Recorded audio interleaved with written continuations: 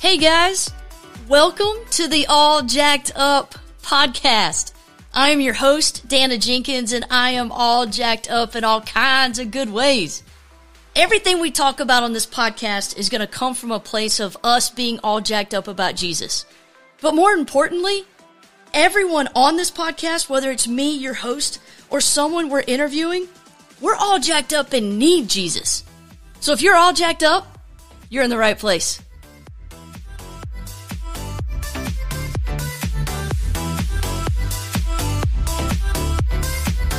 I know I've said it before. I love that intro song. I just get to moving and dancing and bouncing around. Hey, what's up, all you jacked up people? Man, hope you guys are doing well. I'm still in the middle of camp season, but I'm at the end. I've got one more camp to do. I'm really excited to do it. I actually leave this week. I leave tomorrow to do this camp. So one of the good things, I love camp. I love seeing God work. One of the bad things is I have a tendency to lose my voice. So today's podcast, we're going to talk about some really good stuff, but it's going to be a little bit shorter because I'm struggling with losing my voice a little bit. So if I crack or, kind of change pitches a little bit in the middle of this podcast, it's just because my voice, I'm channeling my inner Stevie Nicks. And if you don't know who that is, oh man, you weren't raised right. I feel bad for you. But anyway, this is what we're going to talk about today. We are going to talk about, well, here's the question. How many Ishmaels do you have? Okay, I think I just like saying Ishmael. I don't know. There's something pretty fun about saying that. There's something pretty, I don't know. I like it though. But, so that's the question. That's kind of where we're going today. So, and this is where the question is coming from. I'm in the middle, almost done. I've got like 2 more chapters, but, I'm just about done reading a book called Water into Wine by Kelly Minter. And really, hey, let's just start off by saying this. The more stuff I read from her, it's like, I think we're the same person in different bodies. So have you ever had an author that you just, you get it. Like they get you, you get them. Reading her stuff, like most of the time I'm like, dang, that's exactly how I think. But it's good. She's really, really good. My small group at church, we recently did a Bible study of hers on the book of Ruth, and it was amazing. So it was, Ruth is really short, only 4 chapters, but man, I think we spent like 6 weeks. It was either 6 or 7 weeks. I'll have to go back and look, but it was really good. And I learned so much from that Bible study. It was just awesome. So if you're looking for a really good Bible study, man, go get it. But right now I'm kind of on a Kelly Minter jam. So everything I read, I'm picking up some of her stuff. So go get the book, go get the Bible study. You won't regret it, and you're welcome. So there's that. So in this book, Water into Wine, it's really about Jesus's first miracle when he turned water into wine at the wedding in Cana. And really the author Kelly, she talks about the servants and how they got to be a part of the miracle just by being obedient. And I love that. But there was one chapter in this book that stood out more than all the others. And it was kind of like one of those chapters that you read and you go, oh my gosh, holy smoke, this is talking to me. But in her book, in chapter 5, it's a chapter about waiting. And, I know that we've talked about waiting. I know that we've covered that on this podcast. I've actually confessed that I am terrible at waiting, but the author made me think about it in a little bit of a different way. So that's where we're going. We're going to jump into it. In Genesis chapters 15 and 16, we see the story of Abraham and Sarah. And there's a much bigger story, but part of what we're going to talk about today is really God's promise to Abraham. So in Genesis chapters 15 and 16, we really see God, he's making a promise to Abraham that he will have offspring that will be as numerous as the stars in the sky. And this sounds great. Abraham, he's all in. He's like, yes, like this is amazing. This is awesome. So Abraham wants an heir, but the problem is that he and his wife Sarah are really getting up in age and they have 0 kids. So when God is making a promise to them that, hey, your offspring will be as numerous as the stars in the sky, Abraham, he's like, wow, that sounds amazing. I really want to believe it. I want to be there. But how? You know, like we're getting up in age. How in the world is this going to happen?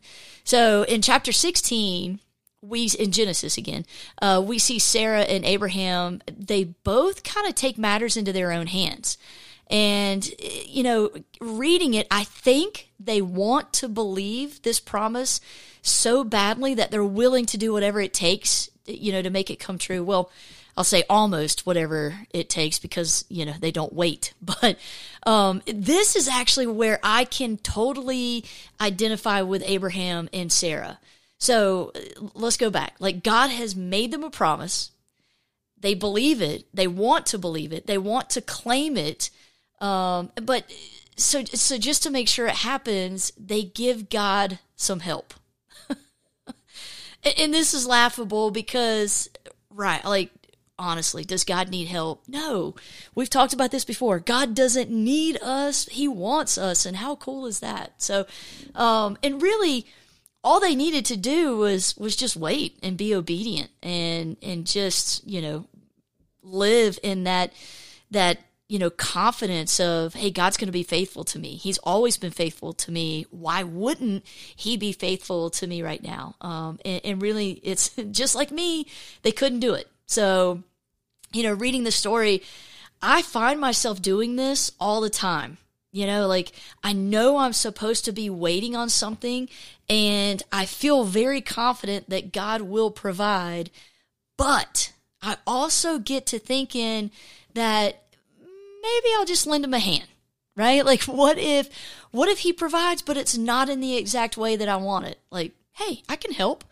Like, what if God provides, but it's not the time frame that I want? Hey, I can help. Like, what if God chooses to provide for me in some way that I'm not familiar with, and it's going to take me out of my comfort zone? Well, I can help.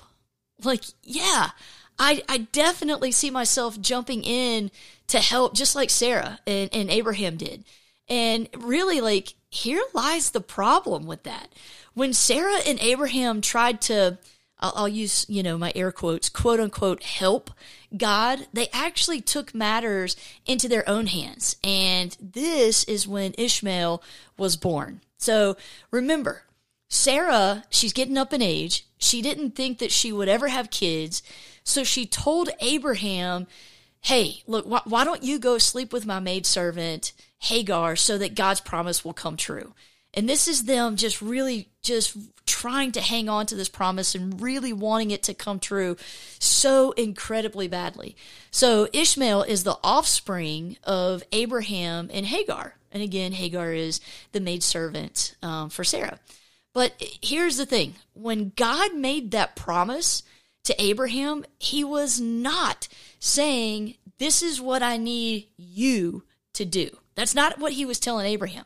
God was telling Abraham what he, as God, as his maker, was going to do without any help from Abraham.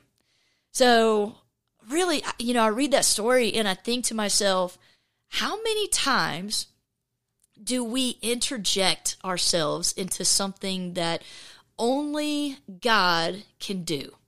Right? For me, holy smoke, it's more times than I can count. Like, it is, I find myself doing that all the time. And you know, let's go back to Sarah and Abraham. Because both of them, both Sarah and Abraham, because they tried to control the situation, they produced Ishmael, who was not going to be their heir. And, you know, from their efforts to control the situation, they actually made things worse.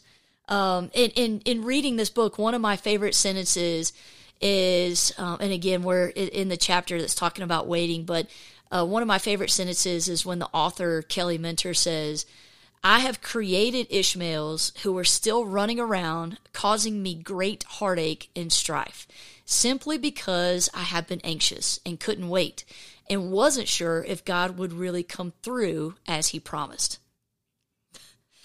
Can I just be honest right now? Like, I feel that sentence to my core. Like, in my, like, oh my gosh, like, if there's ever a time where you read a sentence and you can feel it, holy smoke, I feel that sentence, like, deep in my bones. So, honestly, here's my question to you. Are you resting in God's promise that he will be faithful to you, or are you creating Ishmaels because you aren't sure if God will really show up? Like, holy smoke. I want so badly. I want to rest in God's faithfulness because there is no rest when I work in my own strength to get what only God can give. And again, like, I'm not going to lie, just being completely honest, it's a battle. It is a straight up battle for me, as I'm sure is probably a battle for a lot of you guys out there. Like, I look at myself, I'm a doer. I love getting stuff done. Like, give me a task, and you know that my favorite part about the task is actually putting that check mark beside it, right? Like, I'm a doer. Let's get some stuff done. Let's put some check marks down. Like, and honestly, like, when me being a doer, when I get stuff done and I feel good about it, I feel accomplished. And yeah, there's even a little bit of an ego boost. Like, man, look at all the stuff that I've done. Look at all the stuff that I've knocked out. But here's the thing. Am I yielding to when, where, and how God wants all of those tasks accomplished? Like, dude, that's my bugaboo. That's my bugaboo. Yeah. So I've had some Ishmaels of my own running around, and although the Ishmaels come in my timing, it never has the blessing of what only an Isaac can have, right? Because Isaac happened in God's timing, not in our timing. So here's the thing. Are you in the process right now of creating an Ishmael? Like, here's my advice. Take it from someone that has too many Ishmaels running around. Like, wait on the faithfulness of God. His timing is always on time, and God is good all the time. So, man, and hey, in the meantime, like, go get Kelly Minter, just whatever's on the shelf. Just get it. It's good. It's good stuff. The books, the studies. Like I said, you won't regret it. It's good. You'll get something out of it. So I am going to take my voice that wants to disappear. I'm going to take that and take the rest of the evening before I start camp mode again. But I'm really excited. I can't wait to share with you guys what God does just in and through this next camp. But I hope this helps somebody this week. And I just pray that you guys will have a great rest of the week.